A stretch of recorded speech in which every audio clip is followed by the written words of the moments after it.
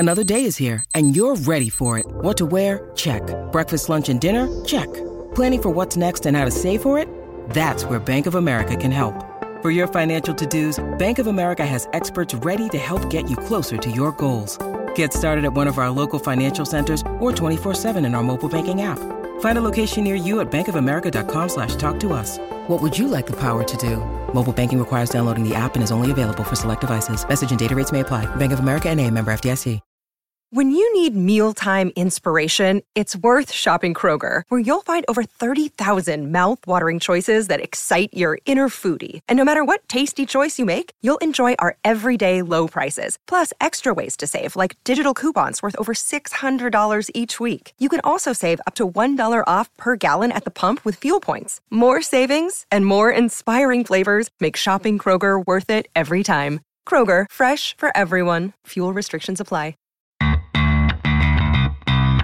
The Buck Off Podcast with Lane Grant. Hosted by Christopher Rennie and joined by Jordan Williams.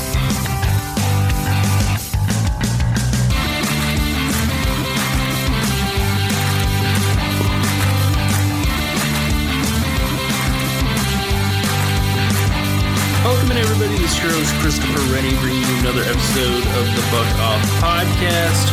And as always, I am joined by Jordan Williams. How you doing today, Jordan? Man, I'm good. Can't complain. How are you? Doing well. You know, it's. I feel like we've been kind of in Columbus with this weather. You know, it's been really warm. Then all of a sudden it starts raining a bunch again.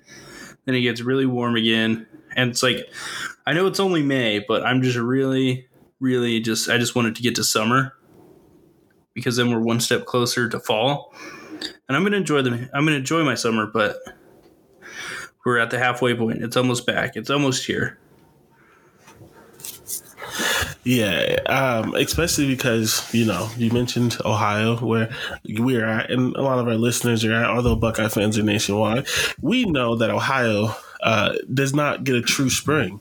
So we're just suffering through faux winter and the occasional summer day that gets ruined by winter the next day. So it's like, yeah, I need summer. I need consistent good weather. I can handle some rain, but I don't like the rain when it's like 55 and windy. Yeah. If it's going to rain, at least give me 70, you know, like something. Yeah. And I think it's definitely nitpicky. You know, it's getting warmer. I understand that, but like, let's just settle. Let's settle into sunshine. You know, I'm okay with clouds, but like, let's settle in. And let's have some fun. It's summer. You know, not yet officially, but it's May. Like, it's supposed to be warm out. Need that immediately. But it is never. It's just inconsistent. Ohio weather, man. Yeah, honestly. It's just like, before I moved out to Ohio for school, I thought everyone was really just like over exaggerating it. But then, like, the longer you live here, you're just like, yeah, no, this is what you should expect every single January through May. Yeah, 100%. The only thing that's consistent about spring in Ohio is that it's always beautiful the week before my birthday, and it's always crappy on my birthday. That is a bet. That's a bet. Like, if predicting the weather on my birthday was the lottery, I'd be a millionaire. Because it's always bad, and it's always beautiful the week before. Well, let's hope this year it breaks that trend. My birthday already passed. It was just dreadful. Oh yeah. Yeah, foggy brain. A lot going on. We both already had our birthdays this year. All right, but you know, what trend did break this year was some elite in-state offensive line recruiting, and I want to start the show with that. For those of you guys who don't follow recruiting as closely, Ohio State landed Austin Saravelt from Lakota East High School in Middletown, Ohio. He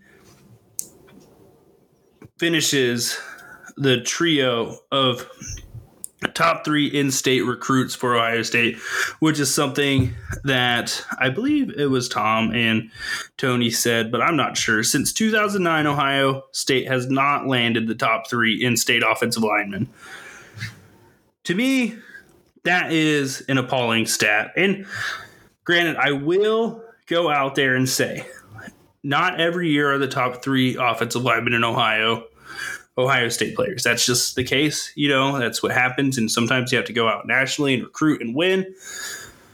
But in years where they are the top player in the state, you can't afford to miss on them, which happened quite a bit the recent years. And I think that's why I wanted to start with it. So when Ohio State landed Austin Sierreveld, how'd that make you feel, Jordan? Before I answer this, I have a random question. I'm sorry.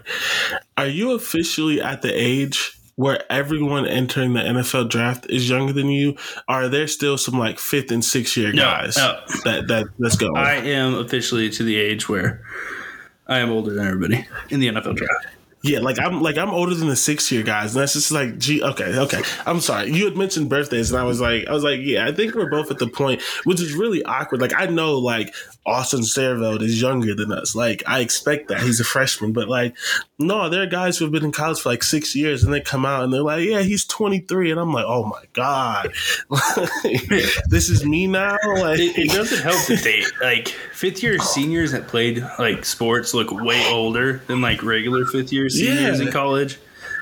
Like, have you seen Kayvon Thibodeau? I mean, he's not a 5th year guy, but Kayvon Thibodeau looks like a grown man, and he's like 20. Yeah, and I don't understand it, but it's definitely something I've noticed too. Like, I remember when I was a 5th year in school, and I'm looking at JT Barrett, and he's only like 2 or 3 years older than me, I think. But I'm like, this dude looks like he's 31 years old. I think JT Barrett may be younger than me or the same age. I'm almost positive he's not older than me, though. So that's where I'm at. But, man, yeah. Love that. It is interesting for sure. So, yeah. But to answer your actual question, I was excited for a couple of reasons. Because, one, I think I disagree with your premise that not every year the top 3 guys are Buckeyes.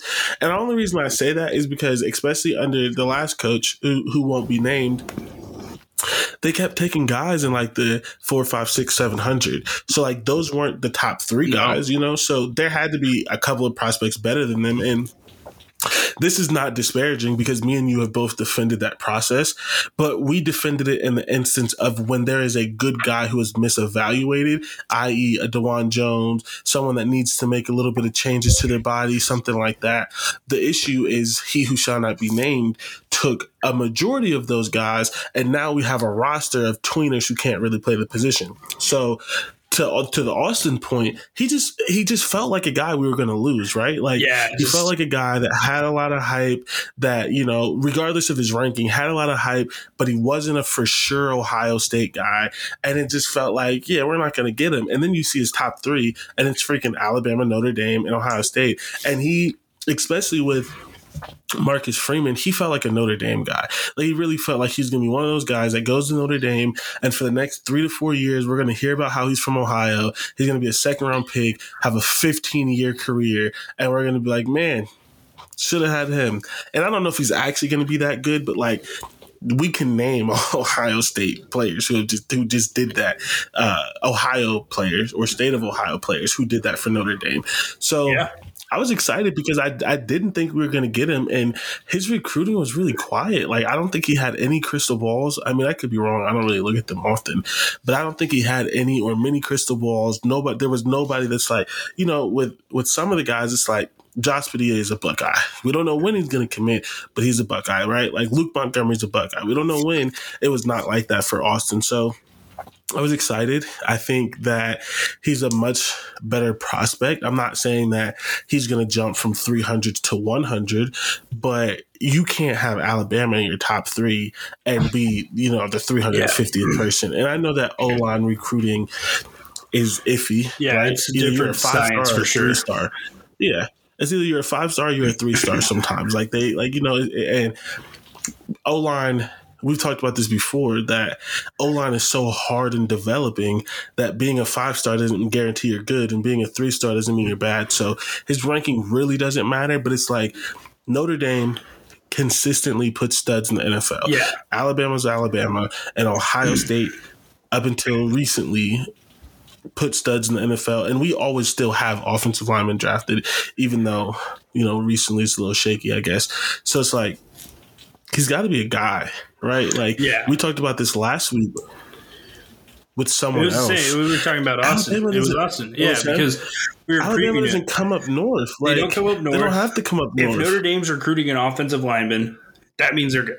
Period, point blank. Harry Highstand is not a guy who just randomly recruits offensive linemen because of rankings. No, he evaluates. He's one of the best offensive line evaluators in the league. In college football. And I think when you're competing against him, when you're competing against Alabama, who's recently put players of similar athletic profiles to Saraveld into the league, it really is a huge win. And that's why I wrote the article I wrote last night about the offensive line recruiting, because I'm like, this was huge. 2018 studs year, lost out Jackson Carman. Yes, Ohio State fans, you all say he wasn't good, but you can't lose the number one offensive tackle prospect in the state ever. Should be a rule. And guess what? That was the second time he did it, because he also lost out on Tommy Kramer in 2016 to guess who? Notre Dame. So to take this to Justin Fry, it's really a huge stepping stone to, number one, lock down all three guys, but to beat out teams like Notre Dame, teams like Alabama, teams like Michigan, teams that also recruit offensive line well and win these battles in state, build defense in your first year as a position coach. It's incredibly momentous for him, and I think getting it done in May gives him a lot of time to work over the summer and in the fall towards early signing day to land a couple more national prospects to rebuild this offensive line, which is huge. Yeah, for sure.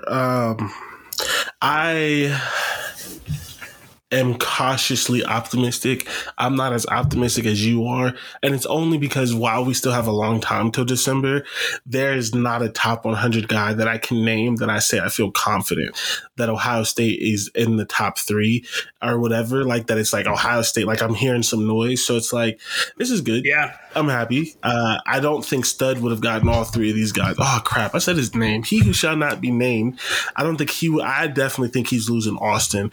I feel like Luke and Josh are just like, they're Buckeyes through and through. If you call them, they're going to pick up. But to add to it, he's good. It was awesome. If you heard Austin talk about it, he's like, yeah, Justin Fry straight up point blank told me, he's like, I want to coach you. And that was the reason he committed. So I did not watch his commitment, so I did not see that. But I mean, that's dope. Like, I like that. You've heard a lot of good things about him. I will say this, because I don't want anyone to think that I'm switching on my guy Fry. I'm not switching. The reason why I said cautiously is because I truly believe our offensive line is in dire straits. Yeah. I think they're in so dire of straits that next year we are going to have multiple guys under Possibly. 2 years. Now, I don't even know about transfers. Maybe transfers, but if it's not transfers, I think we have multiple guys that have less than 2 years on the roster who start. If they get one of those top 100 guys, I could see in 2023 that 1 or 2 guys from this year's class who have 1 season on and 1 guy from next year's class who would have been like an early enrollee are on the offensive line with Donovan Jackson and something like that. And like, I genuinely think that except for Josh Fryer, I don't know that we have anyone who is currently eligible or even like worth considering being a long-term starter. So I'm not, down on Fry.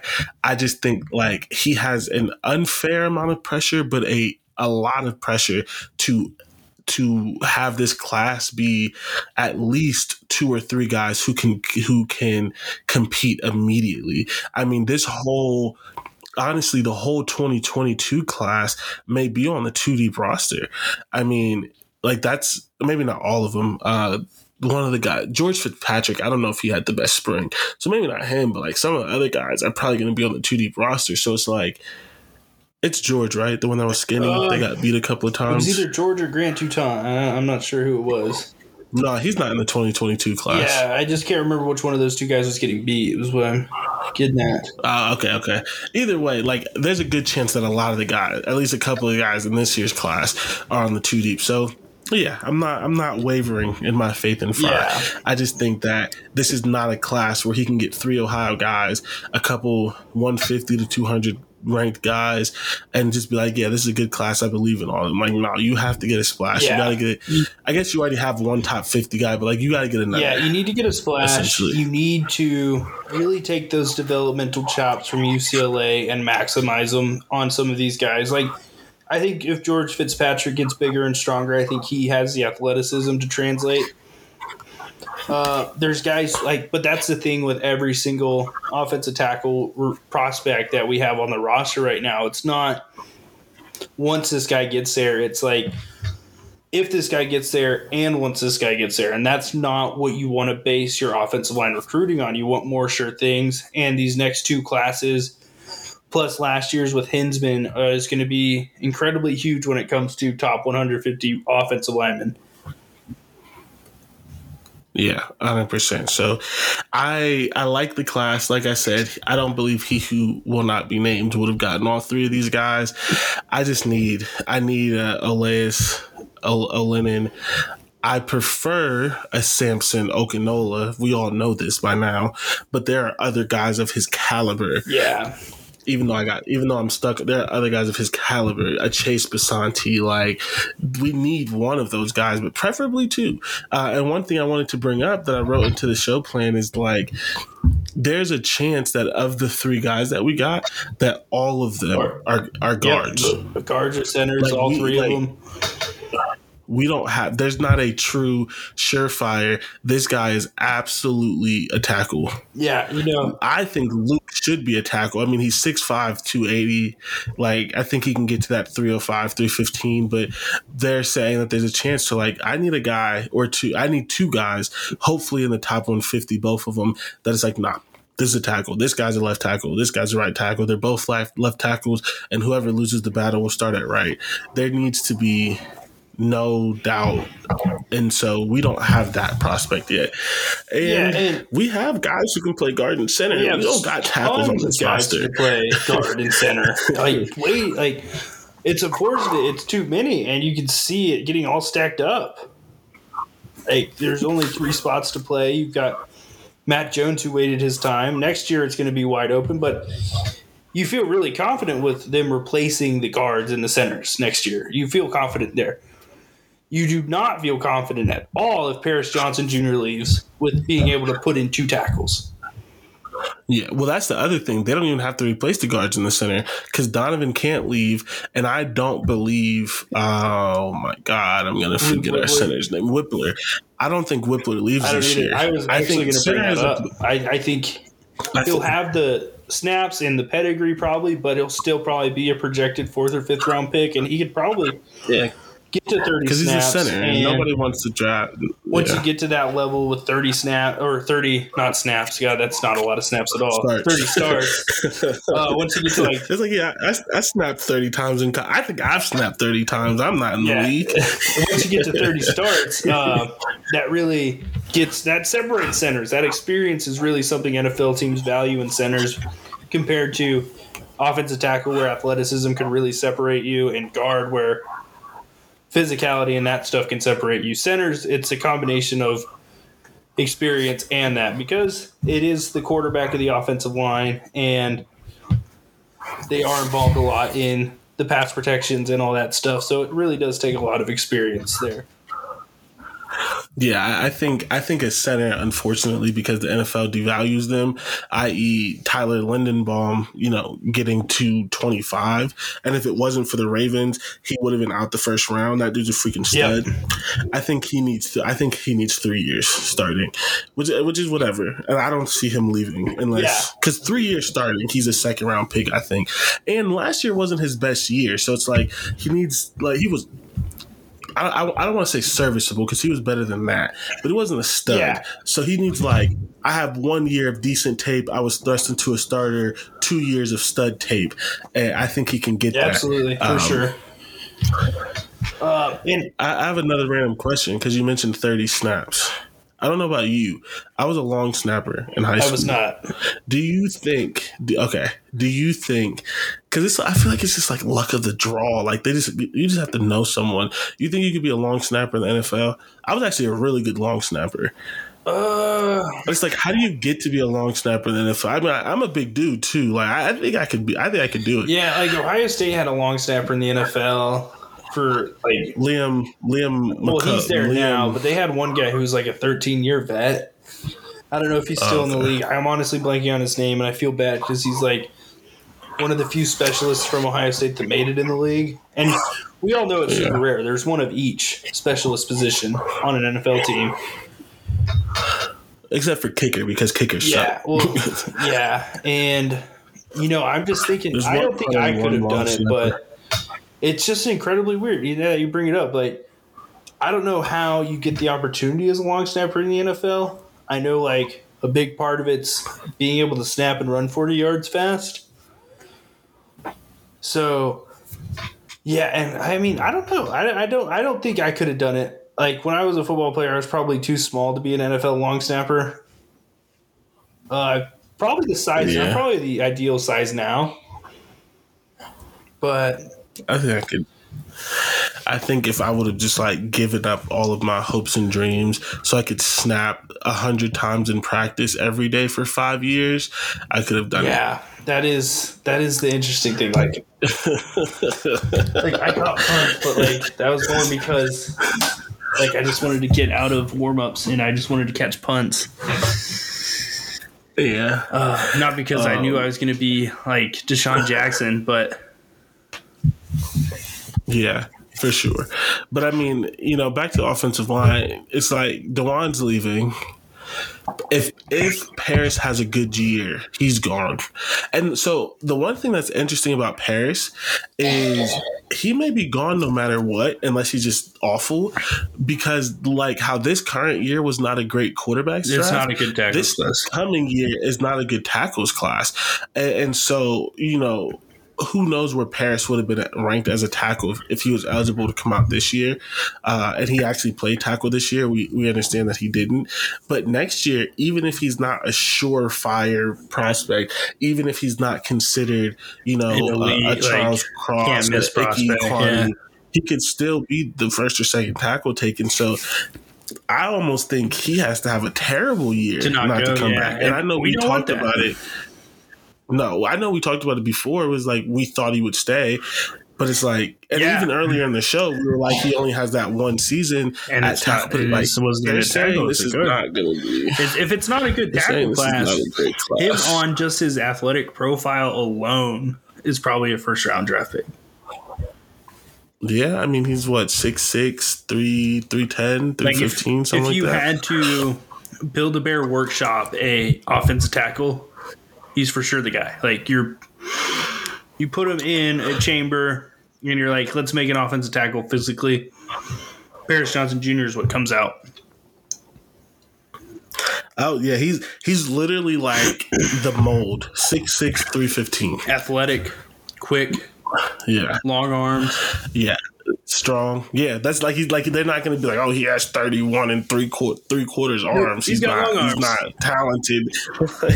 He has everything you need. I want, so we talk about how I listen to a lot of podcasts and different things like that. And every once in a while on The Athletic, I ask a question. I'm waiting for the Athletic NFL show to open up their questions again because I need to ask them about this every 3 out of every 4 college tackles them saying that they're going to have to play guard. Like, I listen to so many draft shows, and it's like, he was a tackle in college, but he's going to be guard. He was a tackle in college, but he's going to be guard. And it's like, so you have tackles who are guards, you have guards who are guards, and then you have guards. You have centers who are centers and guards. So it's like, what do you have to be, except Paris Johnson Jr., 6'6", 315? What do you have to be for them to consider you an offensive tackle in the NFL? It's so many people. It's like, yeah, he was a 4-year tackle starter, but he'll play guard. So I'm waiting for them to reopen up their weekly mailbag really so I can ask. It'd be interesting. I know when it comes to tackles, a big thing they do is measure arm length, which is why it's funny you said he's got 31 and an eighth inch arm. Because that's interesting. They measure hand size, which is super important for, like, I don't know, getting the extent, and obviously athleticism, which not every college tackle has the athleticism to block a guy like Von Miller, like, or Myles Garrett. But like, where's the line drawn? I guess that is interesting. Like, yeah, like the guy the Colts drafted from wherever, something Raymond. It's like, people, like, he was a 3rd round pick, partially because he was a tight end and only played tackle for 2 years. But the other part of it is they're like, oh, we're not sure if he can play tackle. He has short arms, this, that, and the third. But supposedly, I didn't really watch the offensive lineman in the combine, but supposedly his testing numbers are off the chart.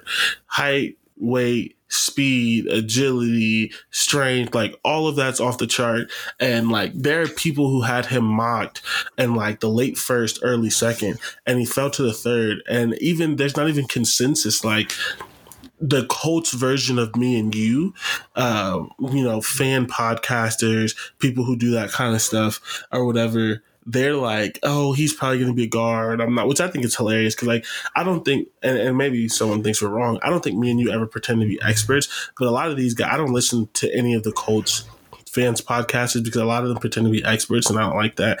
And I don't care about a lot of people's football's opinion, but they're like, yeah, he's probably good. Like, they're just like, he's going to be a guard. He's going to be a guard. He's going to be a guard.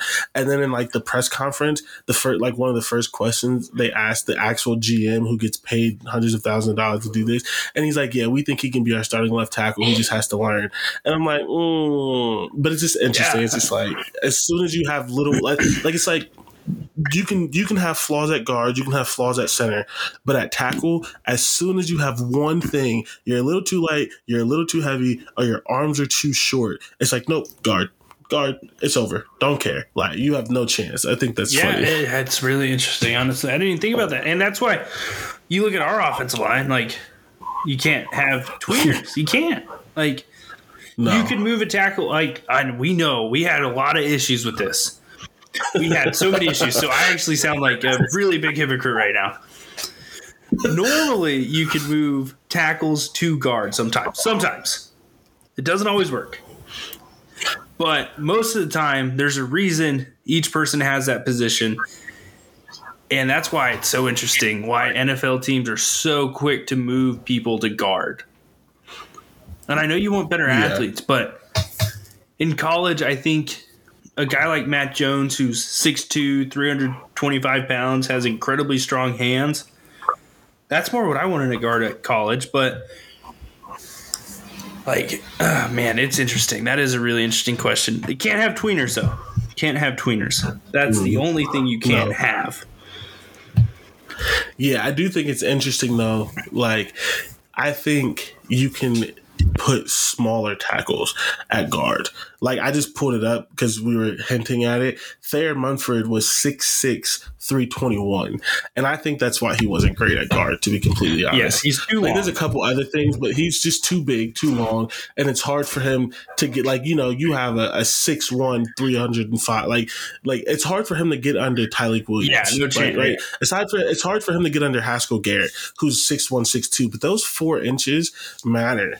And it's like that's hard for you to get under and drive a guy who's 6 foot, 6'1", 6'2", when you're 6'6", 6'7". So and you're standing up in a stance and they're in a 3-point stance. So they start lower than you. So I think those like 6'3", 6'4", 6'5" tackles, 6'5" is a stretch too, but those guys you can throw in the guard. Once you get like 6'5 and a half, 6'6", 6'7", 6'8", like you just got to make it work. Yeah, I don't know what to tell you. Yeah, you can't move inside.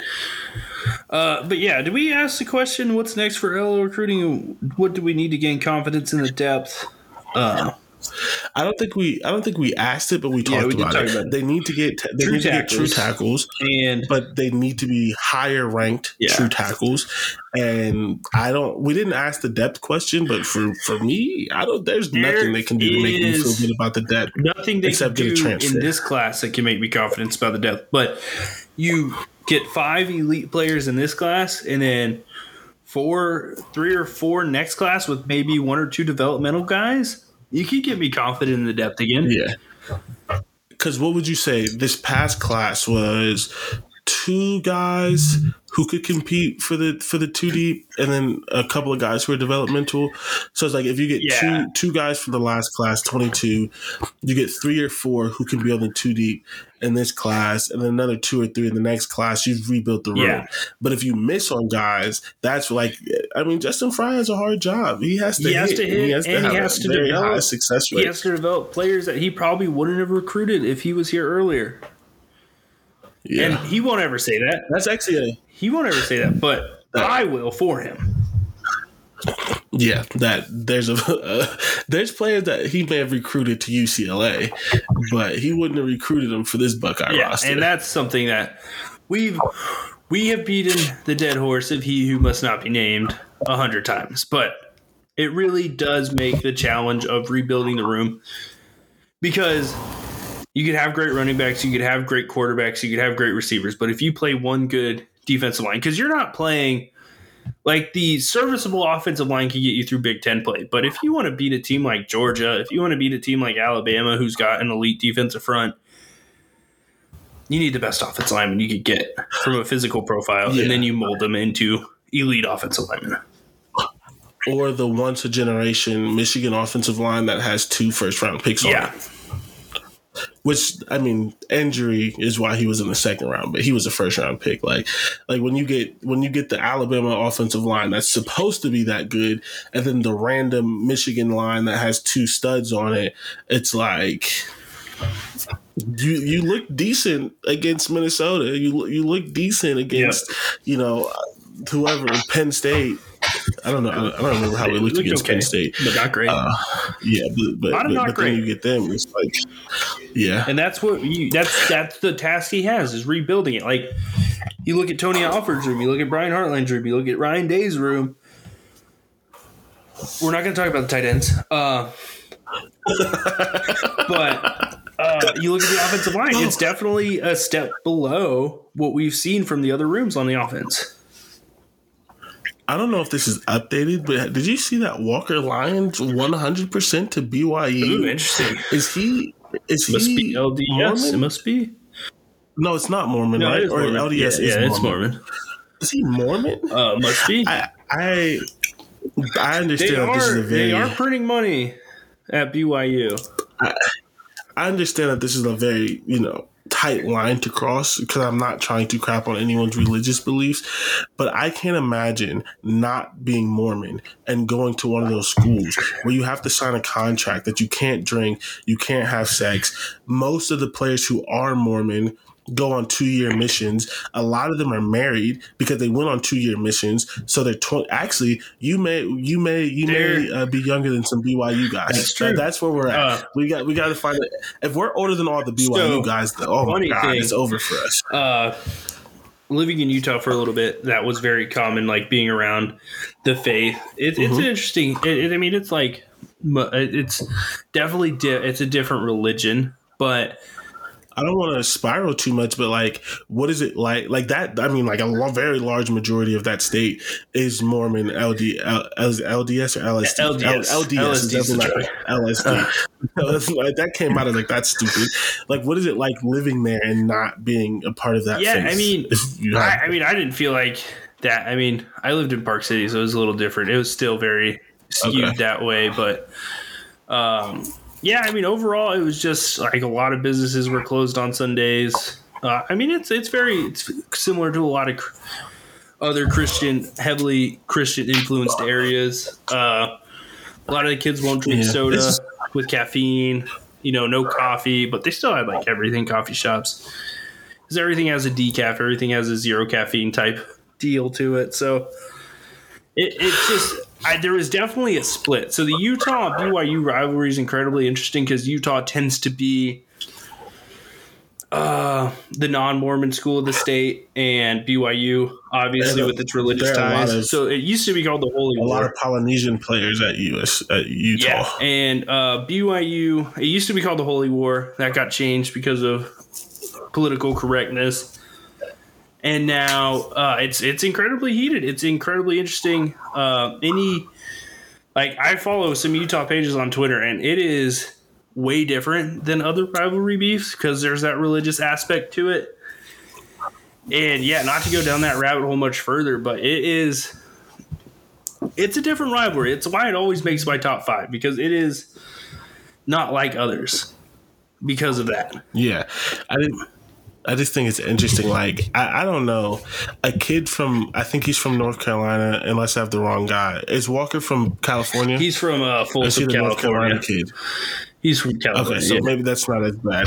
I just can't imagine going to BYU if I was not a part of the faith, or at least, very, very religious, where like the differences or whatever, you are already on that plan of like, no sexual intercourse till marriage, no alcohol, like that kind of stuff. But yeah, I think that we were talking about offensive line still. I don't know.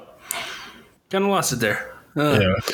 Well, you were going through the roster of the guys. The position groups, you're going through the position this one's definitely a step back. Yeah. Yes. So I think that's a good place to wrap up the offensive line. I'm excited for some of the guys coming in. I'm excited for this recruiting class. I think our guy Fry is a dude. The Fry guys are coming together. Thankfully, he's an offensive line coach because, man, they hate to make offensive line coaches head coaches. Yeah. He has the polish. I think he has the makeup, the personality. Like, it'll take him longer, but he's going to get there one day. He'll be a head coach. Listen, I don't know if you have any wood near you. I don't think I do. This is fake wood, but I'm knocking on it. Everyone on the podcast knock on wood. At least 5 years of Fry. When Indiana fires Tom Allen, I would hire Justin Fry. Absolutely. Even if it's next year, I would hire Justin Fry. So we're knocking on all types of wood that doesn't happen. But like, oh my God, he'd be perfect to surprise a lot of people. Get Tom Allen like 3-4 more years. Because do you disagree? Like, no, I know he doesn't have head coaching experience, and he's from Indiana. He's a Midwestern guy. He's young. He's polished. He's coached all over the country. He's coached at Boston College, UCLA. He's coached at 3 incredibly different academic institutions. Like, he's developed first round picks. He's developed draft picks. Like, he's done it all already. Aside from head coaching experience, Ohio State on his resume, like, this is dangerous. This is dangerous water we're floating in right here with Fry. If I was Indiana, I'd call him immediately. The second you fire Tom Allen. The advantage we have, though, is Indiana is not known for making great hires, coaching-wise. Yes. So that is something. Just because they should doesn't mean they will. That is an innate built-in advantage. But let's get moving forward. We got some other recruiting notes here. I don't have all the dates because it's just been coming out like wildfire. Like, the list of visitors coming over the summer. You've got like 9 Ohio State camps over the summer with like younger kids, the older kids, middle schoolers. There's tons of people who are going to be coming in and out of Columbus for football reasons. It's going to be a lot of fun. But some big names are visiting this month, and I think without the dates in front of me, I'm just going to list off the names. You've got Carnell Tate, Brandon Ennis, Caleb Downs, Taggart Curtis, among quite a few other. Oh, man, that was a tough one. Alice O'Lennon's one of the guys who's coming. He's taking his last visit to Ohio State. Taggart Curtis taking his last visit to Ohio State. Brandon Inniss moved his visit up for Ohio State. Obviously, Carnell Tate's got a lot going on with his recruitment. It's a big month. Luke Montgomery tweeted about it. Hints had a huge month for the Buckeyes. We're not going to keep bringing this up, but some people are very skeptical about this class. I did like the whole class calculator thing yesterday just for fun. I was kind of bored, and I was like, after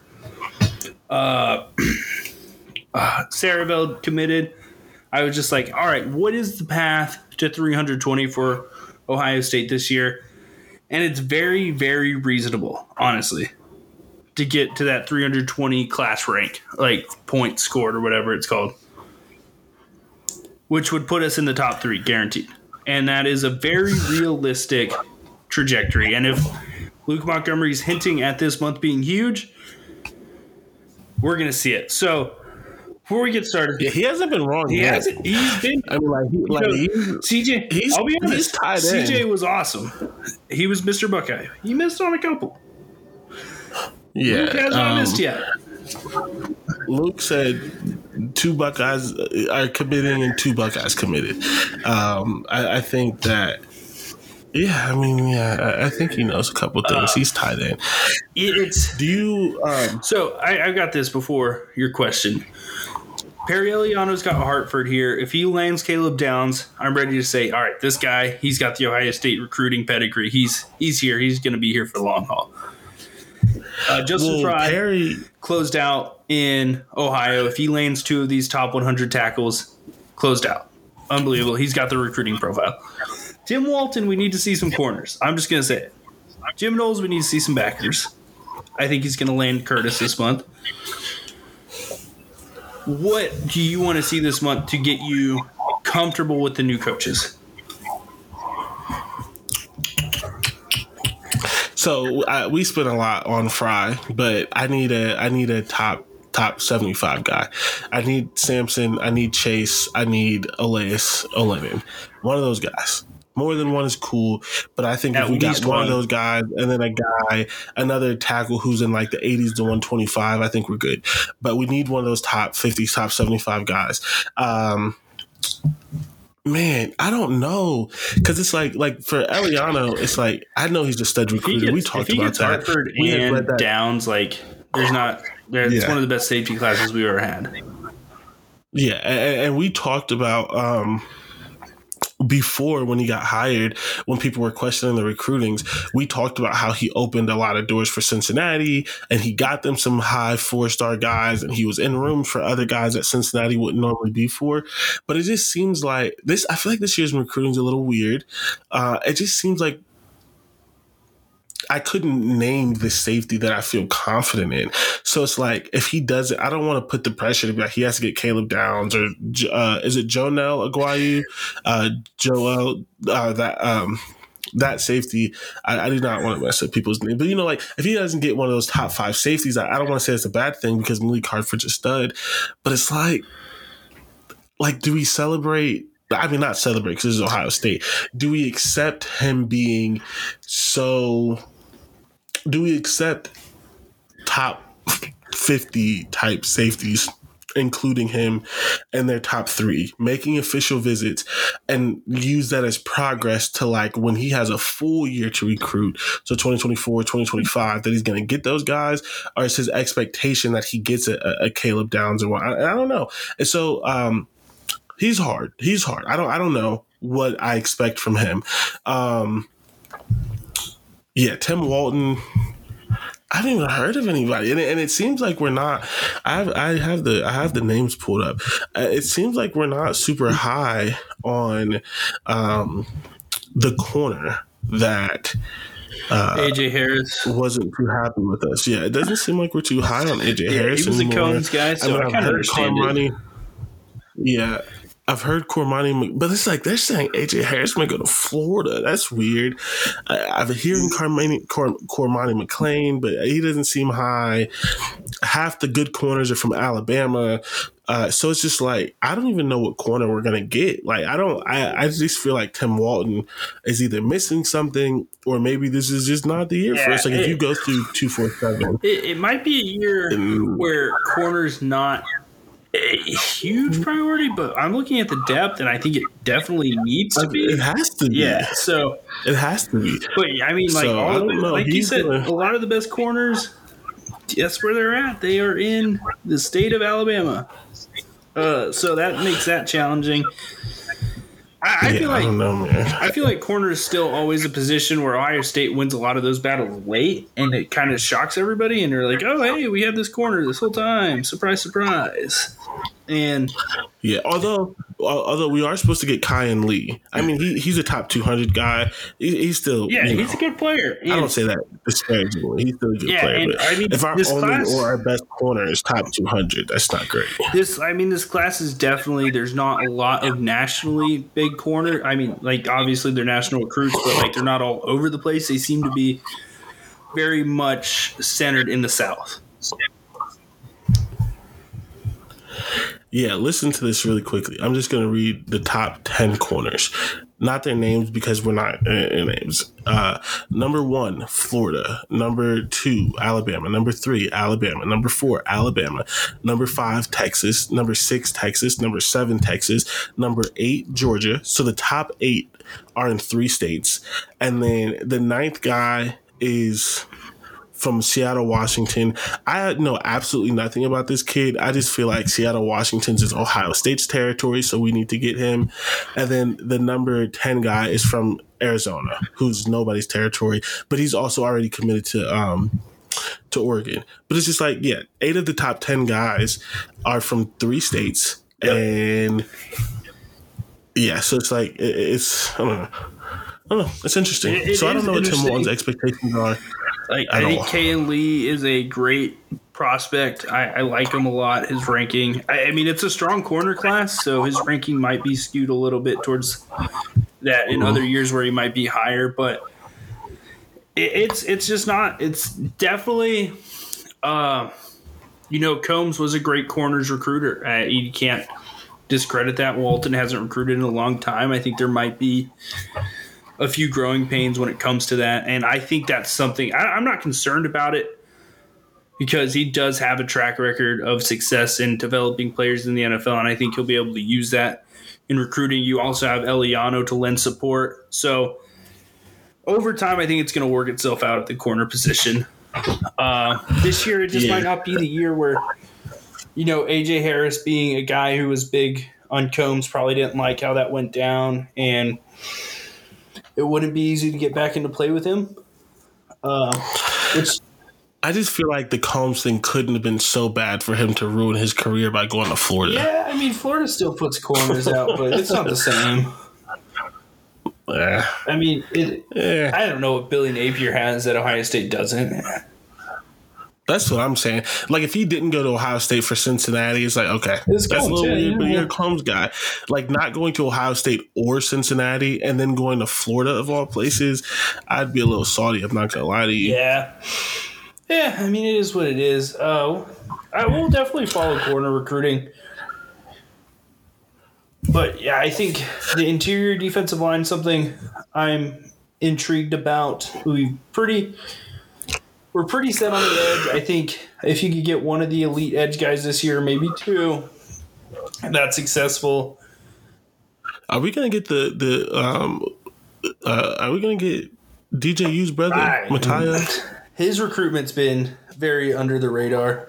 Like, not a lot of opinions coming in and out. The last opinion was Big Dave being very mad at Dabo Sweeney for not calling back Matayo. That was the last story I read about his recruitment. Summer visitor. We'll see. We'll see if LJ's still got it. Hey, that'd be crazy. I mean, Big Dave, this is the fun thing. He, when Matayo took a spring visit, an unofficial, he talked about how he used to be Larry Johnson's son's bodyguard when he was in the NFL. And we talked about that last week. Yeah. Was that last week? Listen, these podcasts be running together. Every time I look up, it's another. Every time I look up, it's another Thursday. It's called synergy. It's what we're built on. We're built on continuity, just like the MCU.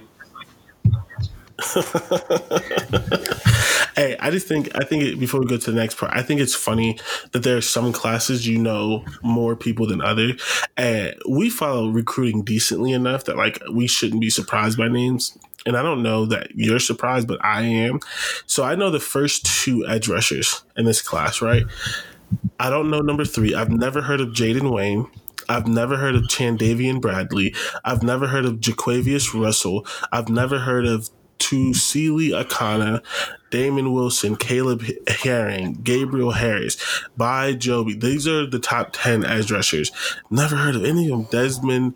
It's just like last year. Like you kind of knew all of them, honestly. Yeah, and I'm just like, who are these kids? But also, I don't think that this is a great class. There's only 9 in the top 100. There's 1. Yeah, 2, this is a 3, high value 4, position, 5. so it's really. Yeah, there's only 9 in the top 100. There's only 5 in the top 50. So I don't know that this is a great class in general. So maybe that's what it is. Yeah, and I mean, at the end of the day, we've got depth for another considerable year. You just got Kenyatta Jackson and Amari Abor with JT. And Jack Sawyer having to stay another year, guaranteed. So it's definitely not the biggest cause for concern. I still think, you even have some guys on the roster who could develop into players. So, that's not. I'm not worried about the Larry Johnson recruiting thing, though. That's the thing. I'm not worried about Larry. I feel like you can never be. Yeah. No, I feel like you can never be worried about Larry. I feel like that's a safe place to go to a quick break for you guys. Talking about Larry. So we'll see you guys on the flip side here. We're going to catch you guys with a few advertisements, and then we'll see you guys on the other side. Welcome back in, everybody. This is your host, Christopher Rennie, bringing you another episode of the Buck Off Podcast with Lane Grant Holyland. I'm here with Jordan Williams. We ended off with Larry Johnson's recruiting. I feel like I had a little bit planned. I'm not even going to make it a bit. I feel like the last few recruitments I've been pretty spot on with. I've been with the timing of them. And I when I'm right, it's fun. It's easy to be right when they're easy. I don't want to be a recruiting expert only when I'm right.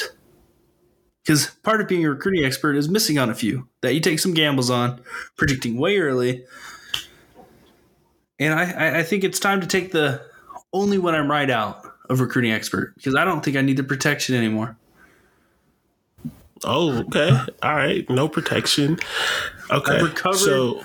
I've recovered quite a bit from my huge miss when a guy chose Alabama over Ohio State. I can't remember which player, but I've recovered. I think I fully recovered. I'm no longer a jinx. I feel like I'm actually putting together some Infinity Stones.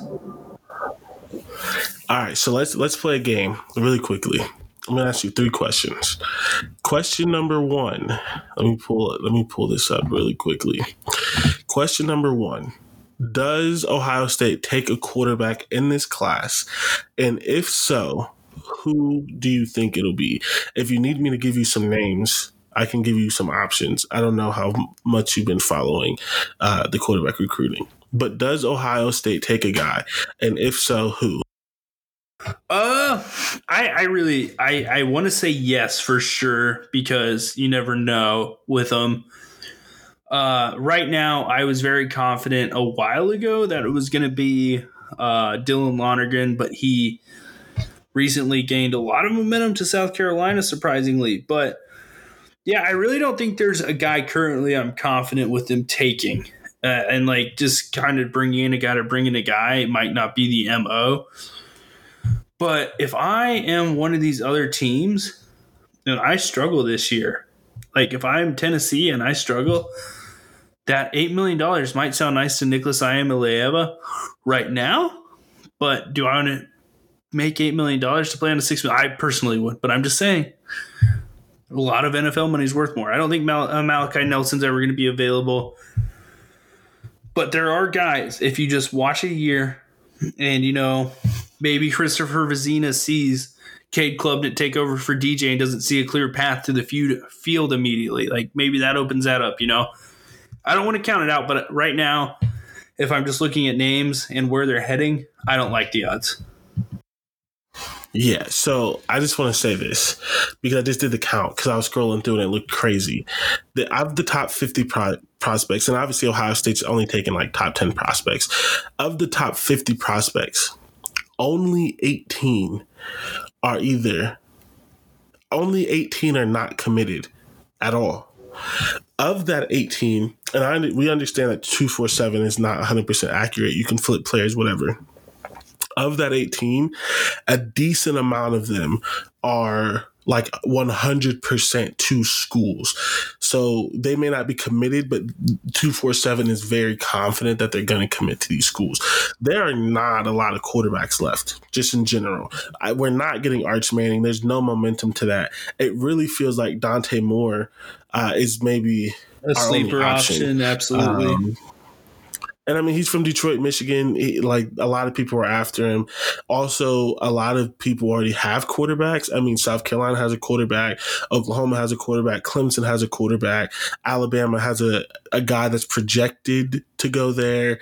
And so, where else is he going? I mean, technically, quarterbacks go a lot of places, but it's like, you think a guy like that, is he going to go to Michigan? I don't know. Is he going to go to Georgia? So, I mean, he could go a lot of places. I'm sure he has scholarship offers from a lot of the teams, but a lot of the teams you think of star quarterbacks going have guys. So maybe we get in there, but yeah, I think so. That's fine. It's interesting. We'll take it's a watch sure on that one. You don't have a recruiting expert opinion on quarterbacks. It's not. It's hard to have one at this point. I mean, obviously Ryan Day has said he wants to take a quarterback every year, but is there a quarterback, number one, that wants to possibly sit for 3 years, and number two, possibly commit and have a transfer or something come in? Like, you never know. That's fair. So, of our top players that we want, question number 2, outside of wide receiver, I'm not talking Brandon Ennis.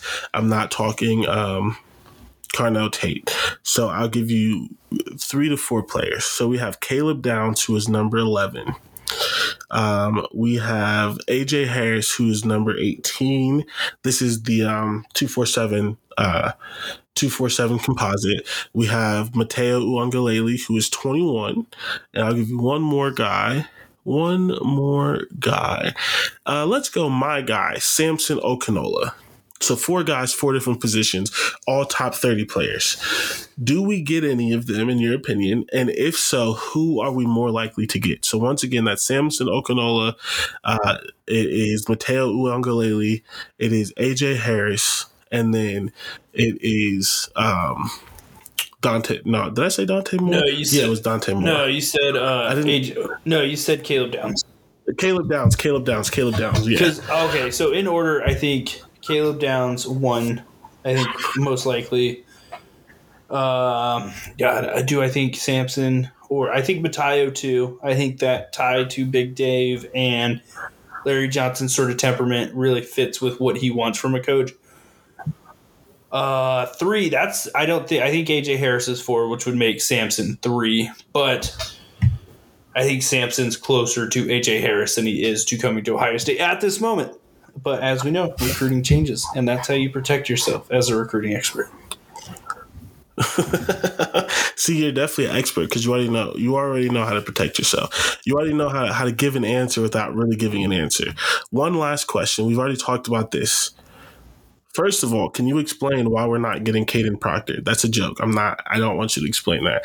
I think it's absolutely nuts that Iowa had back-to-back 5 stars and was able to get both of them. Especially, and their program sucks. Yeah. Like, their offense is garbage. There's no way. And, like, defense I get, but I'm not. To be honest, I'm not like dedicating my career to nepotism unless I'm a tight end, because that's the only position they constantly put out at the high level. Yeah. Maybe a corner. Yeah, and they play. But, like, their corners haven't been great in the league, though. Yeah. They get there, but, like, they just do cover four match. So it's like they aren't really asked to do a lot. They're just asked to do what they do very well. Yeah, and they're not guarding real receivers until they play Ohio State once every 5 years. Yeah. Oh, man. Actually, that's a lie. Let me not. The Big Ten has the best receivers in the NFL. They guard some real receivers. Guys. I can't believe Caden Proctor's. I can't believe they're going to get both of them, but that's not the point. That's not the question. We've already talked about these guys: Samson Okunlola, Chase Bisonte, and Elias Alinen. Do we get any of them? And if so, who is most likely? I say we get, like, if I'm weighting it with confidence, I think 1 out of 3 is as confident as I'm willing to go. And I think it's Alinen. I know he's like crystal ball to Alabama, but I just think the way his visits are scheduled, I think I just like, when you look at a recruitment and right now it's not in the place it's supposed to, like you think it is, and then all of a sudden one visit happens. I think it's got the potential to be the visit that changes his recruitment. And I will say, Alabama's before Ohio State. So if he cancels the Ohio State recruitment, obviously, or the visit, obviously it's not Alinen. But I just don't think that's going to happen. Yeah. I will say, Elias Alinen's from Connecticut and Samson Okunlola is from Massachusetts, which neither one of them have any real pipelines. If we can't get either of those guys, I'm going to be upset because Ohio State thrives in markets that don't have a pipeline. That's how we got into Seattle and got all of those guys. Which I don't remember the guy that I said was from Seattle, but I just feel like we should get him just because he's from Seattle. I just said that randomly. I don't think I've even heard of that guy before, and now I don't remember. But it's just like, yeah, I feel like we're letting people take guys from random places like that. Come on now, like you want to go from Connecticut to Bama? That's a long trip. Your family's never gonna get to see you play. I know it's Bama, but that stuff matters sometimes. Yeah, I'm pretty sure Alinen's one of those. What's it called? PPF, those international players. So. I was reading about his dad. Yeah, he is. And his dad actually played in NFL Europe in Germany, and that's kind of cool. Honestly, I just think he's a cool story, and I think like Hero Canu's already at Ohio State. I don't know how many of these international players Alabama has. Is he the same? Because there's a couple people doing this. Is he the same organization that Hero came from? Okay. That helps. And that's kind of that does help. That's definitely something where I lean into it. And Hero's probably not going to be there yet, but I just think just having that built-in connection to show up with someone who's gone through a similar experience, being from Germany, also really might help. Or being from that part of the world, also. I don't know if they're from Germany. I'm not ready to just put the recruiting expert thing out there just because I don't follow it as much. But I do think that I don't want to call it a prediction, but I have a feeling that if things go the way that they're supposed to go and Justin Fry really closes out this class, I think we'll get Alinen and we'll get Chase Bisonte. I don't think we get Samson. I just feel like and the reason why I don't think we get Samson is like, I understand you can do visits, however, and that kind of stuff, but he's been to the Midwest once or twice and he didn't go to Ohio State. And I just feel like that's not a quick trip. And granted, they weren't official visits and things like that. But it's like, if you were a serious Ohio State lean, why would you go to Michigan State before you go to Ohio State? Like, it's not like Bama or Georgia or Clemson or something like that. Like, you chose to leave Massachusetts and go to Michigan State and didn't, make it a round trip where you stopped in Ohio and things like that. So Tuck is coming. No, I'm just kidding. But I just feel like Don Bosco Prep, man, that feels like an Ohio State school. Yeah. We've gotten some guys from there. We do pretty good in New Jersey. And I was on the staff, I'd guarantee Chase Bisonte. He doesn't lose on New Jersey recruits when he was at Ohio State.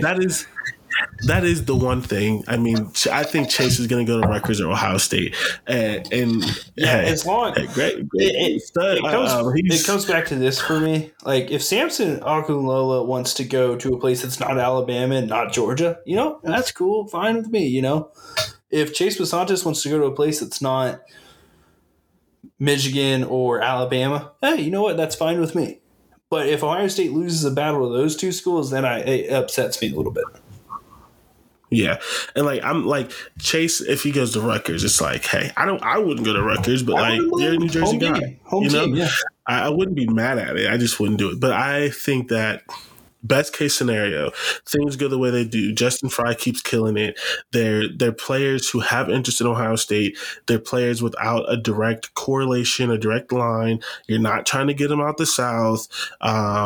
And Ohio State can beat Rutgers and Michigan. They can beat those schools. I think that we can get Chase, and I think we can get Elias.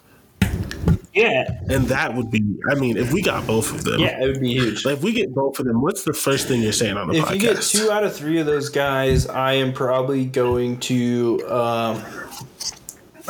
send in a large donation to Coach Fry's office to take the offensive lineman out to lunch.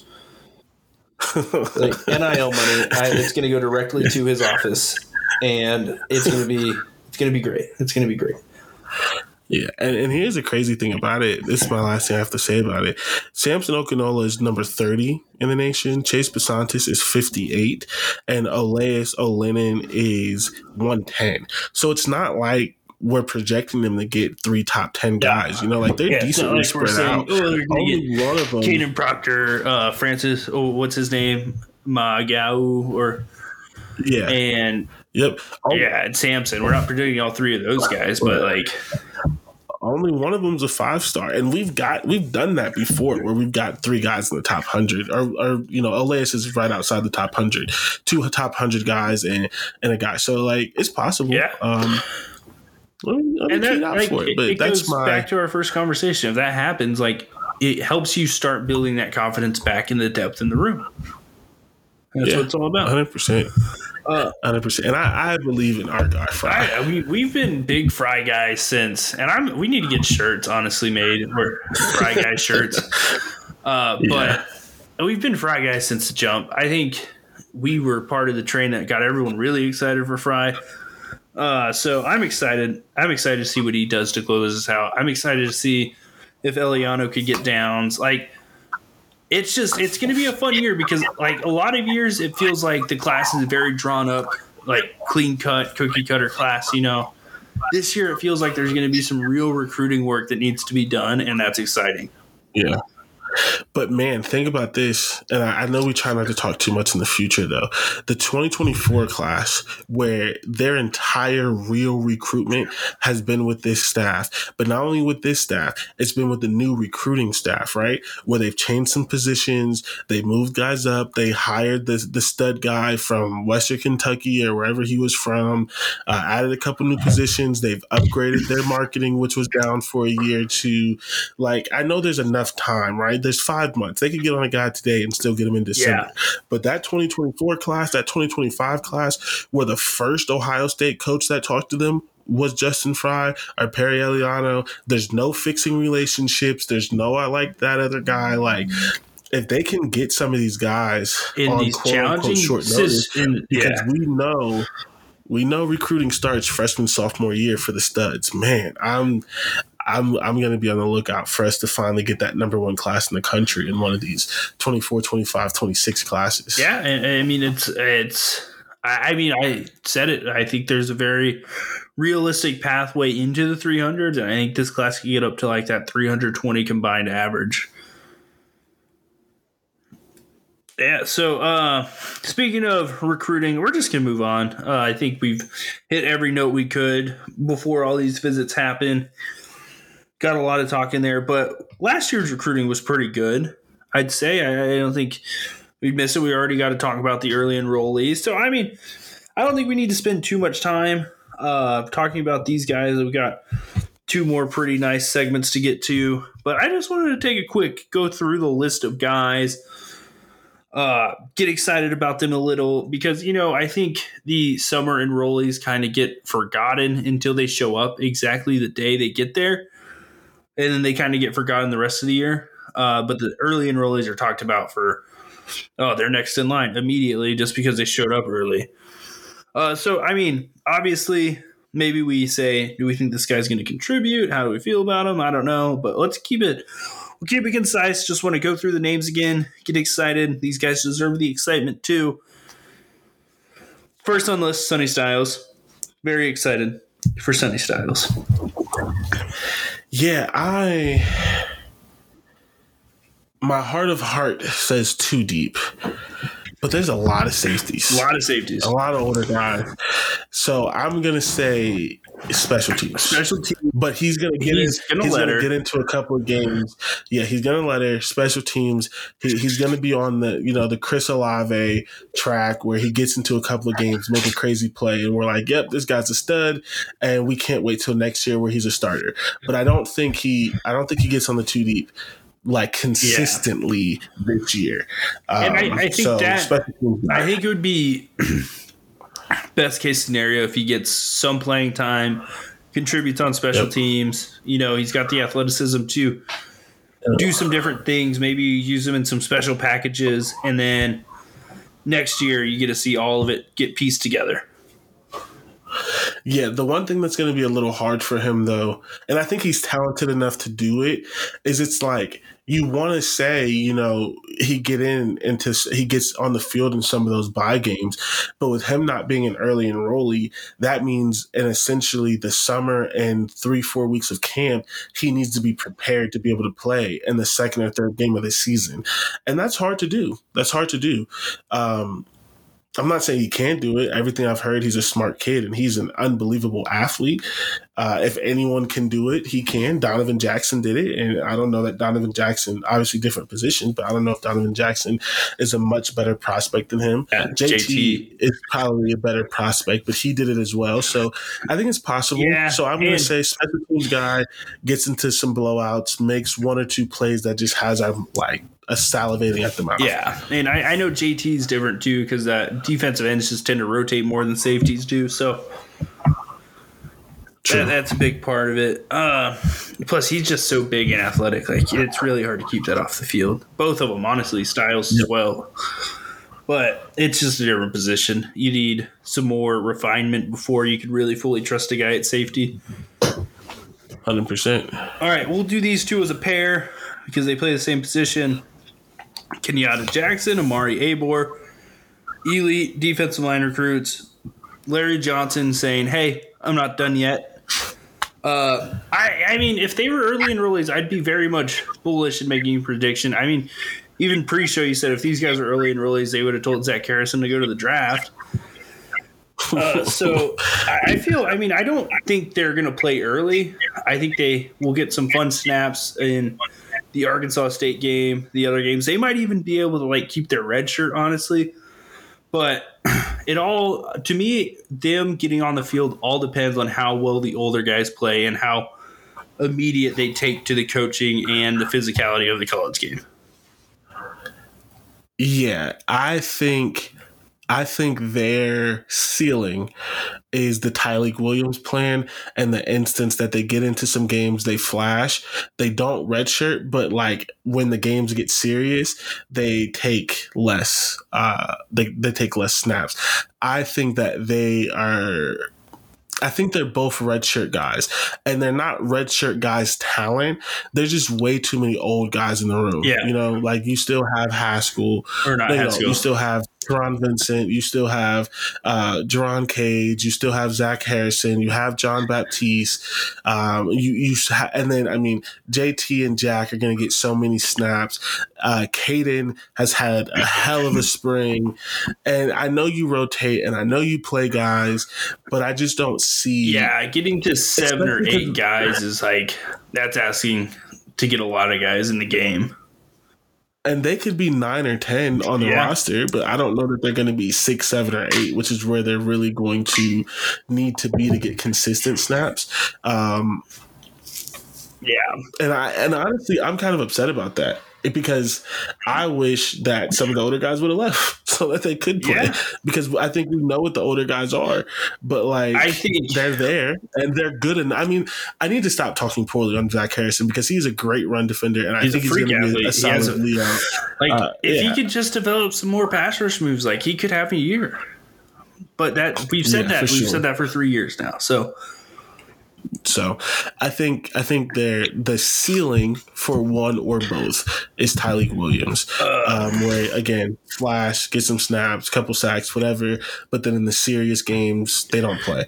But I do think both of them are unless someone gets injured and they step in, I think both of them are redshirt guys. They play their 4 games and they redshirt. Yeah, which is good because that helps them continue and maintain their eligibility for future years, and they still get the experience. But I agree. I think they play 4 games at most. I think they record some nice stats, get people excited for them, and then really get to come onto the scene behind Jack and JT the following year.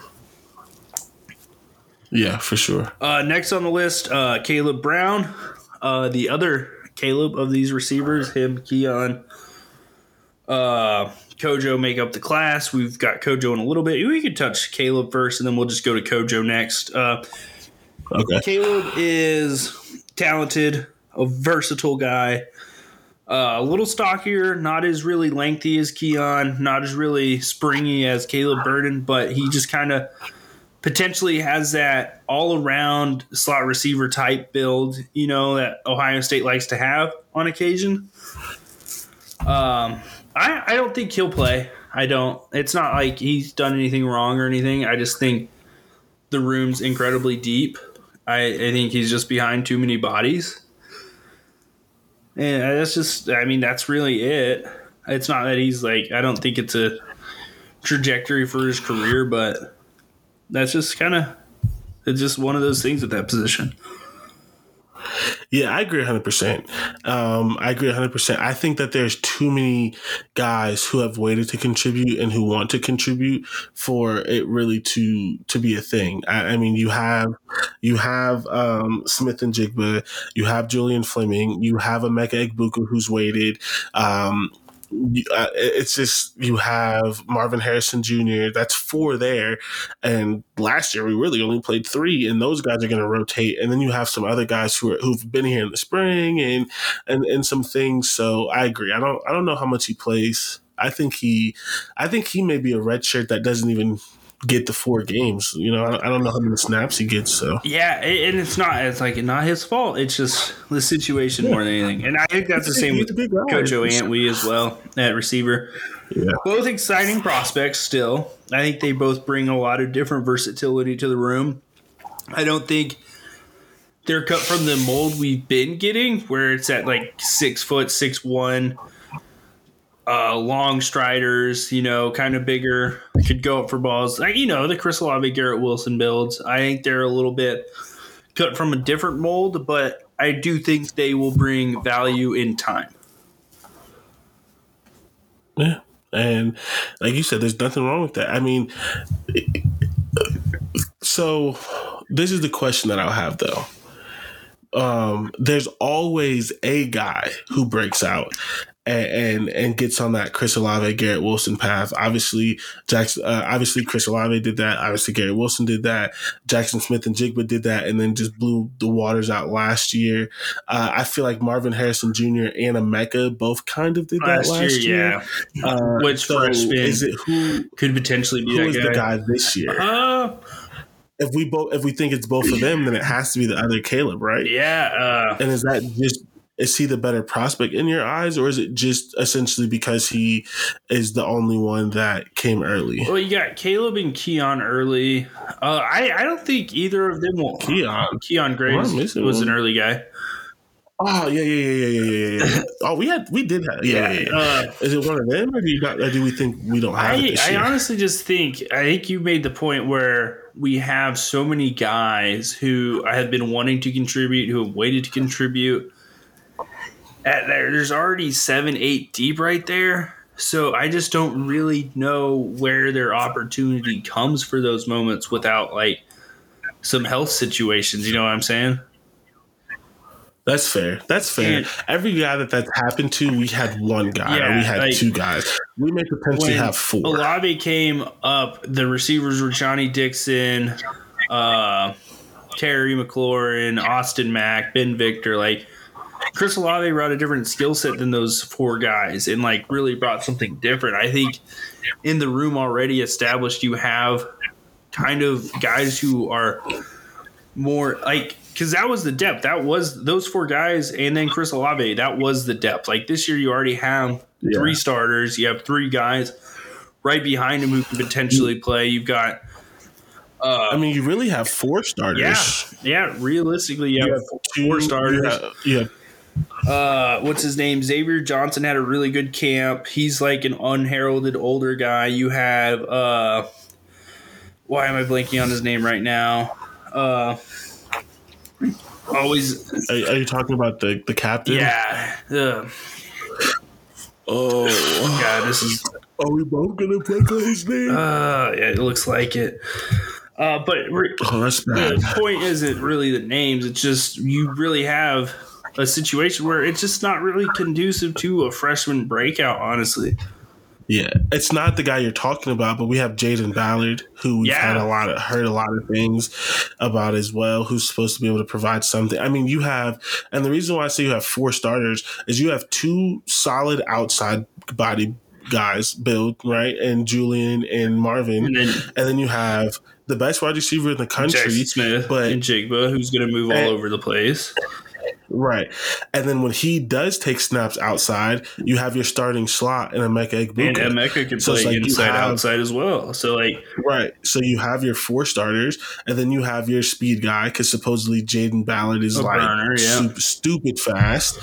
And then, like you said, you have Xavier Johnson. You have I don't know why we're from. Doesn't it start with the J? We just got to look it up. It's just disrespectful. Yeah, we have to say his name because he's a good guy. Yeah, it really. And as soon as you say it, it's gonna because this is a weird thing to say. But Cameron Babb. Everyone listening is gonna be like Cameron Babb the whole time. They're gonna be like, "How did these guys not get there?" Yeah. I was gonna say like this is a weird thing to say, but like I'm picturing his mom because his mom always tweets about him and is like super proud of him, and it's like I'm picturing both of them, and it's like I know the name, I know what he looks like, I know like I know him. We've just gone through so many names tonight. I think my memory bank just ran out of names. Like honestly, so. I agree. This could be a year that we don't get it, or we get it from a guy who we're still excited about. But it's like more. We see more from Emeka or it could be like Jaden Ballard, who's on or heck, but it's not like a true freshman. Be the guy who breaks out this year just because he's had the health issues. Like that's just something that could happen. There's going to be a breakout. There's going to be multiple breakout receivers because if there's not, we're in trouble. But they might not be freshmen. All right, next on the list, we got Tegra Tishabola. I like him. I don't think he's going to play. He's one of those guys coming in that we mentioned earlier who really could play 4 positions. Like, tweener. We're going to learn a lot more about him after this first year. Yeah, he's the first guy that we disagree on. I mean, he might get into 2 deep, but... 2 deep. I think he has to. I think if he puts in the work and he comes in at the right way, all that stuff, right? Guaranteed. I think he is the 7th best lineman on the roster. We have his starters. I'm not going to disrespect Josh Fryer. We've heard a lot of good things about him. But then who would you say who would you say is even in competition to be 7th or 8th? So I think Tishabola probably doesn't get the 2 deep. But we can go to the other offensive lineman. I think Kinsman might crack the 2 deep. I think he's that type of player. Yeah, but Tishabola is going to play tackle, which is where we need it. There's more competition in guard and center. And I think he gets it by being one of the only true tackles on the roster alone. I think he backs up DeJuan. Yeah, I mean, it could happen. I mean, I just think he was a little bit more, if I remember. I mean, he was like a top 150 recruit, if I'm not mistaken. So he could come in and contribute immediately. I'll put it this way. He was 112. I'll put it this way. If we had the room we want to have, he should have cracked the 2 deep.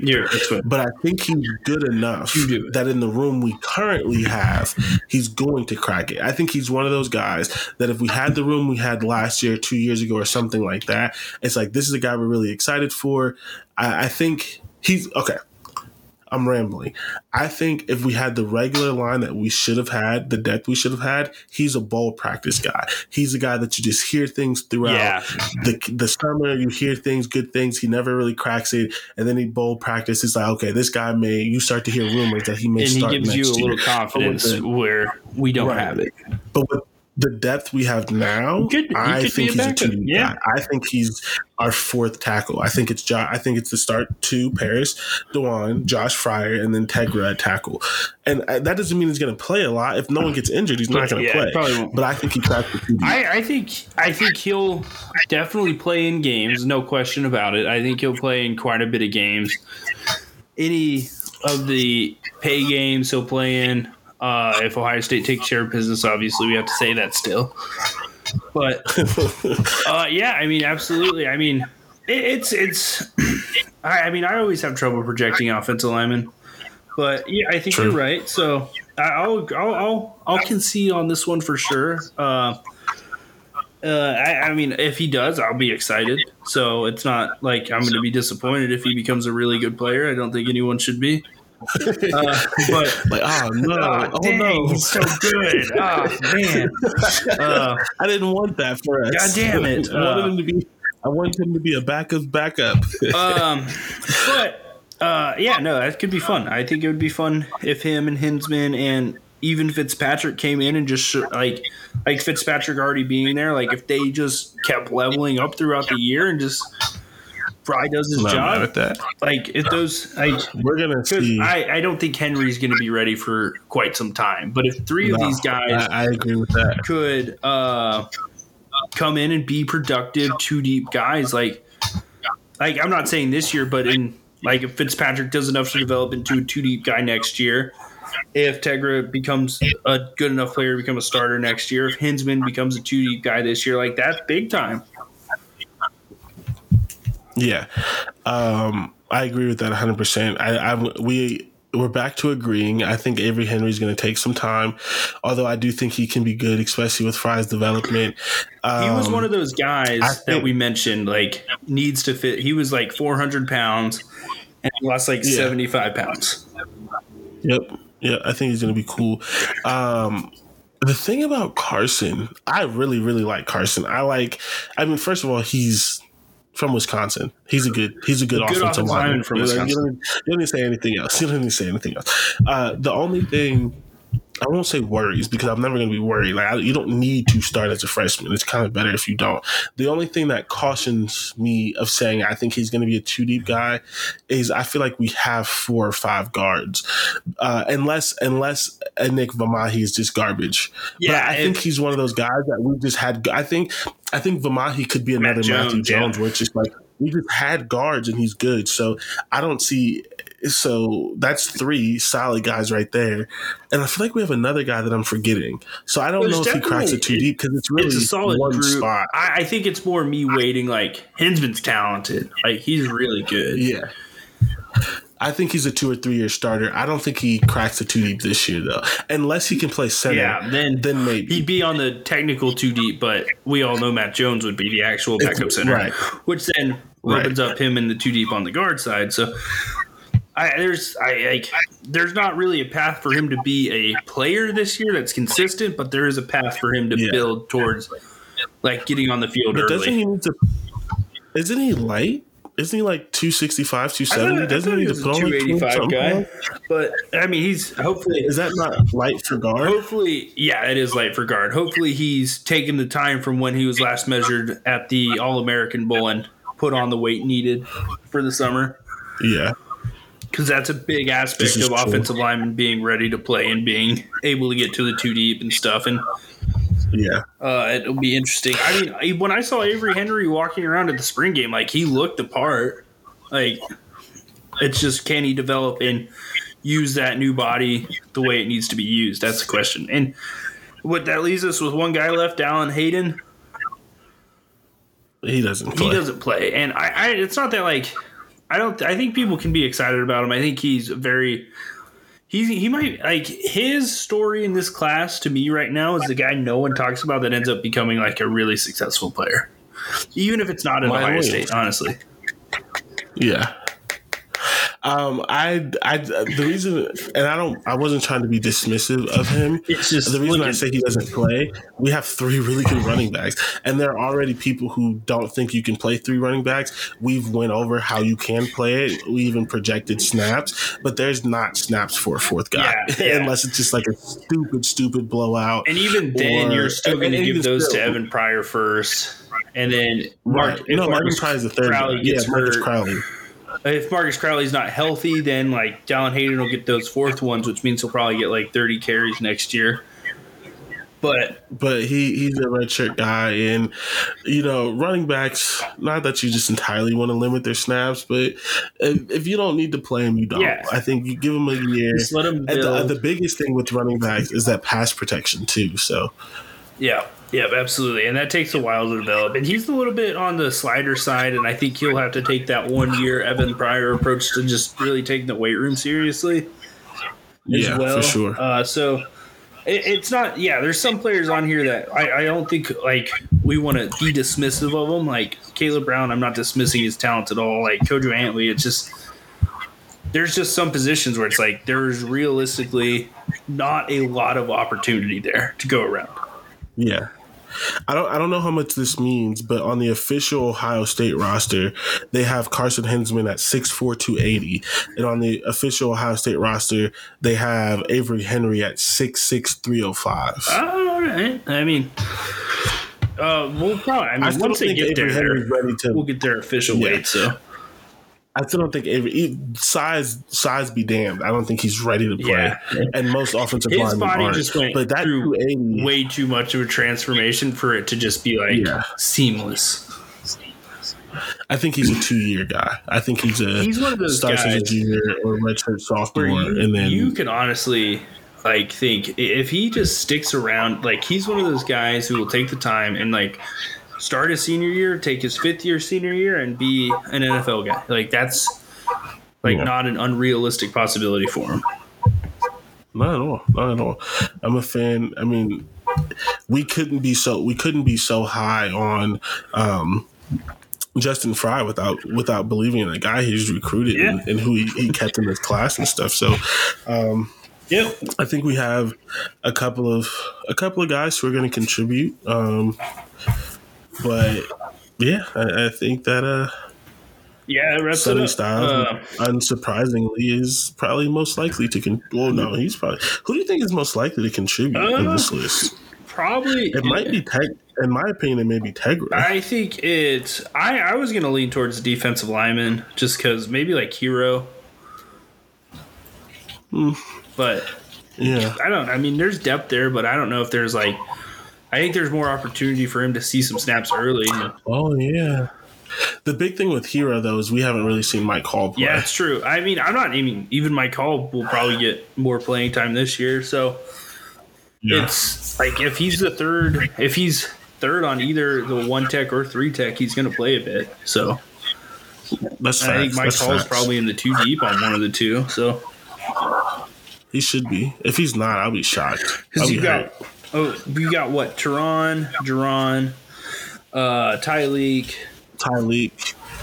So then Mike would have to be that next guy. Yeah. And Tyleek plays the 1, so Mike should play the 3. Yeah. So which I think is his natural position anyway. Yeah, so he should be there. There should be space. There should be somewhere for him to get in. And that's why I think defensive tackle is one where I'm just looking in the spring, I was I'm not excited about this position really. I'm not disappointed in it, but I think there's some room for them to get. That's why I just want Tyleek and Mike to play. Yep. All right, so we're about an hour and a half right now. I think we got time to answer one of these 2. The NIL conversation is going to go on for a while. I was really intrigued. I think we could spend our last final thoughts on the has Ryan Day actually overachieved question you proposed at the beginning, pre-show. Which I at first was did he overachieve? I mean, he's done really well. I don't know if it's an achievement or underachievement or overachievement. But then you made some points. And if you want to get us started on this question, let's take it away. Close out the show strong. So a lot of people are harsh on Ryan Day, myself included, just because there's some things that we didn't like, coaching staff, that kind of stuff. But the reason why I was thinking about has he overachieved, right? Think about Ohio State. Think about the things that we talk about Ohio State, right? This entire year that we've been doing this podcast, I'm just going to run down the list. We've talked about how not good the 2018 class was. We talked about how not good the 2019 class was. We talked about all the linebackers who transferred because they weren't good. Bad coaches, which I understand part of that is on Ryan Day. He made some mistakes with some coaching hires, whatever, right? And then we can say all this stuff about the draft. We can say all this stuff about players, but we looked at where the players transferred, and 90% of them, if not all of them, took a step down. None of them went on that Alabama, USC, Georgia type thing. So that shows where other people in the transfer portal saw their talent. But then you look at the draft, we have 6 or 7 guys taken. Sure, you have 2 great wide receivers. That's fine. That's great. That's beautiful, perfect, whatever. But nobody in the second round for like the first time ever. We have the majority of them. I mean, our 4-year starting tackle is a 7th round pick. Our 3-year starting tackle is a 4th or 5th round pick. The tight end we never used is our 3rd highest pick in the 3rd round. And that's just about everybody right there, right? You look at starters, like guys who started for us. Tyreek was a late in pick. most cases, Tyreek, you know what I mean? And he got picked off a draft. Like Haskell Garrett was a guy for us. And he was a leader that we agent. expected him on. He's undrafted. So, and last year's draft class wasn't amazing. And then you look at next year's draft class, and yeah, you have CJ, right? But he's a young guy. He was a young guy last year. You have Jackson. He's a young guy. But think of all the old guys on this roster. A lot of question marks. Is Zach going to be something, right? Jerron, Teron, like all these guys who are supposed to be those studs. So, yeah, the reason why I said has he overachieved is it's just like the things that Bill Landis. It's funny. Again, let me add something. Like a lot of his issues were self-inflicted, but for him to still win the way he has the last 3 years, incredible feat. I won't even say that they're self-inflicted because he didn't like. The only one was really Combs, honestly. A lot of the guys on the roster were. Because they're older guys. They were recruited before he took over. Guys. Yeah. And I wonder, so I just want to read this. This is part of the thing that made me, this is one of the reasons that made me start to think of this a little bit. So Bill Landis says Ohio State has 6 players selected in the 2022 NFL draft. Actually, I'm sorry. This confirmed it because he wrote this today. And when did I say, like Monday or Tuesday? Yeah. I put in the chat that I had a story idea. So I've been thinking about this for a while. And then Bill Landis wrote this today. Ohio State has 6 players selected in the 2020 draft. The lowest number, the fewest since 2015. Right. So since 2016, we've had 61 players selected. It's an average of 9 players, right? 18 of the 61 have been first-round picks. 43 of the 61 have come off in the first 3 rounds or the first 100 picks. So we can do some very, very quick math. 43 divided by 61. So over 70% of players have been in the first 3 rounds. So you average 9 a year. 73% of them have been in the first 3 rounds. Then you get to this draft and you only get 6 guys, which is under. You only get 3 guys in the first 3 rounds, and all of them are on offense, and one of them we didn't use. So you really only get 2 guys. None of the defensive guys are drafted. Half of them undrafted, and it's like, okay. But we made it to the championship game. And the worst year, I mean, we had no Chase Young, we had no stud corner, we had no stud safety, linebacker. Like, has he overachieved? Yeah, there has been a rebuild in recruiting, absolutely. And I think we're starting to see it. This is Ryan Day's 3rd year. So it's almost fully a roster. I don't think there's going to be a single Urban Meyer holdover on the roster this year. And if so, very minimal, because Zach Harrison was in Ryan Day's first class as head coach. So, even some of the oldest guys. But that's an Urban class because he got that job built it originally, in December, and he just had to finish it. Yeah. So Ryan Day's first class is the CJ Stroud. It's the guys that are turning that are in the that are it's the guys who are eligible to go pro now. And CJ Stroud, Jackson Smith and Jigba, Paris Johnson, those guys. And next year we're going to see an even bigger uptick because we're going to have quite a few more defensive players. And I think you're starting to see the trend go back up for draft picks because the talent and the coaching is going to be better. And I think it's hard to call two Big Ten. Like last year, I don't know if he underachieved with the defense. I think he achieved exactly what, like, hindsight being 2020, the expectation would be with the 120th ranked defense in the country. But like the first 2 years, I think you bring in Justin Fields, you kind of have decent linebacker. Like it was definitely a team built for 2017 and not 2021. Yeah, I mean, because the guys that we're talking about have been the starters there. I mean, NPF and Thayer were starters for 2 or 3 years, right? They barely got drafted. Who else were? You had Wyatt Davis, so that's a good pick. Yeah, I'll be like, if we're being 100% honest, it feels like since the Dwayne Haskins year, the defense has been being rebuilt. And you had a really successful year with Chase Young, Jeffrey Okudah, Damon Arnett. But outside, that was more like we've seen that's more of an outlier. Yeah. And again, and this is I'm not trying to crap on Urban Meyer, this kind of stuff, but we're talking about it. His first true class, none of them are draft eligible. So everybody on this roster that's draft eligible is an Urban class because yes, that was his first year, but he got that job in December and had to save it. And you could say like, yes, he recruited some of those guys, but he recruited the offensive guys, right? Like he's not heavily involved, if at all, in the defensive recruiting, which is really the biggest issue. And so it's like in the defensive, like Al Washington and some of those defensive coaches who came in, they were filling in for Tavir Johnson, Bill Davis, which is the list goes on. And like Al Washington did a good job with the players he got. Like credit to where it's due with the Portland, job. Werner, that team. And this past year it was a tough job. And like there was infighting with the coaches, like respect this, respect that sort of issues. With the defense last year, I don't think anything. There was no chance Ohio State won a national championship last year. Hindsight 2020, obviously, but now you're starting to see the team coming fully together, coaching staff to players, and Ryan Day's vision. And the years 3 through 5, we're really going to see what type of program Ryan Day's building.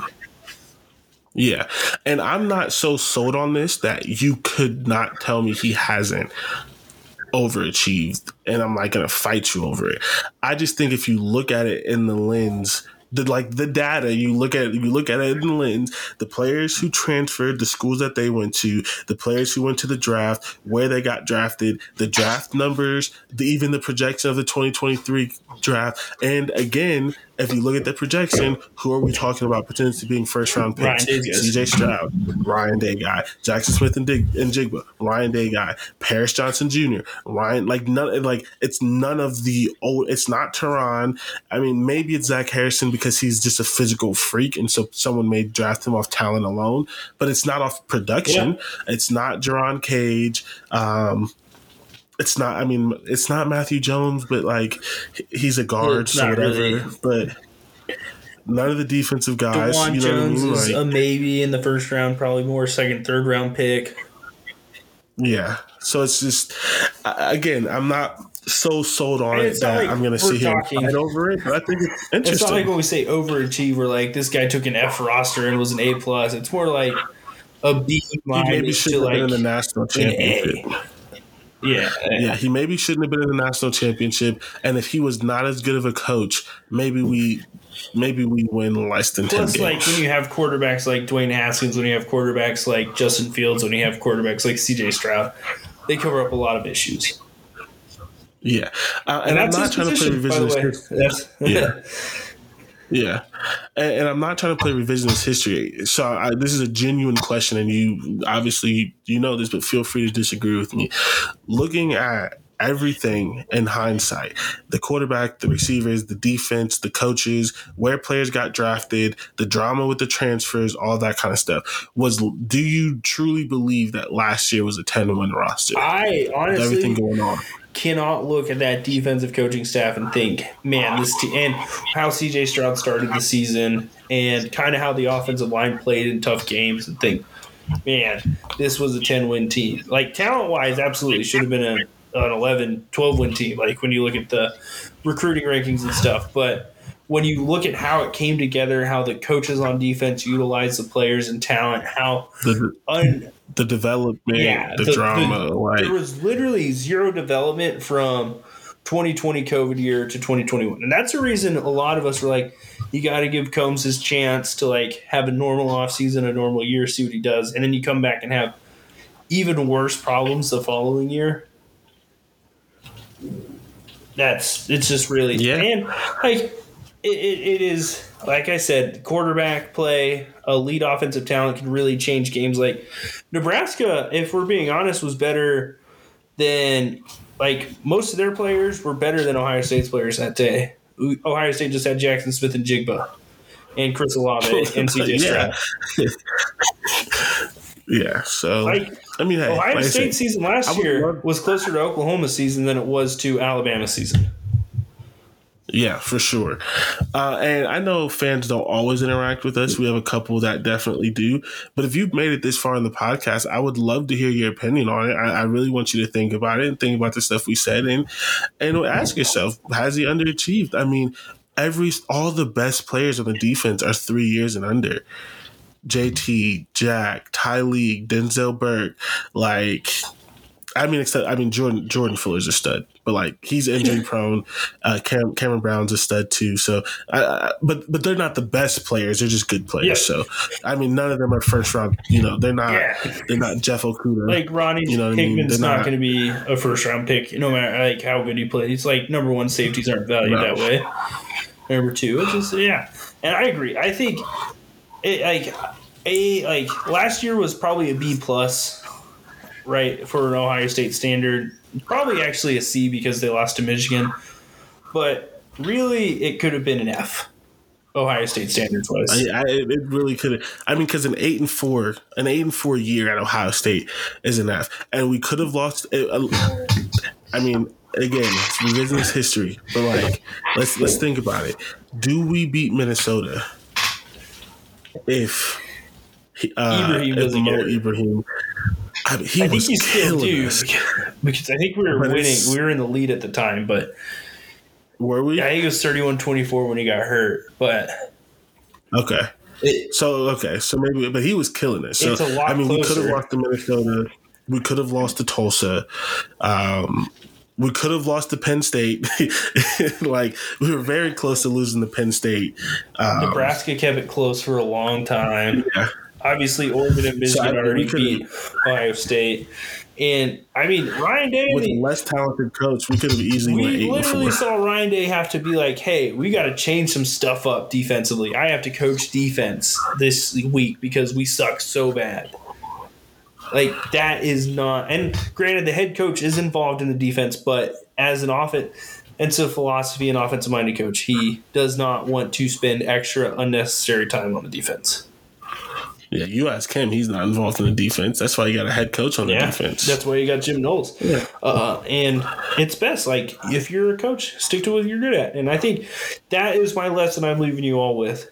Know your role, excel in your role, and you'll be happy. Yeah.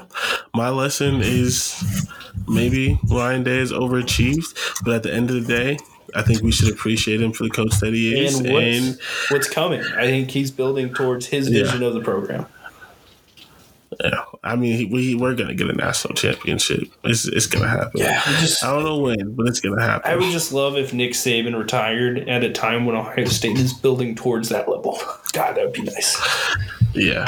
Because I want to say it's going to be this year because we have the best quarterback in the country, and that's helped teams like Clemson. But it's just so hard. I mean, Georgia's going to be good. Bama's going to be good. Yep, it'll be fun. It's going to be a fun year. We're getting closer. We're in May, September, 4 months away.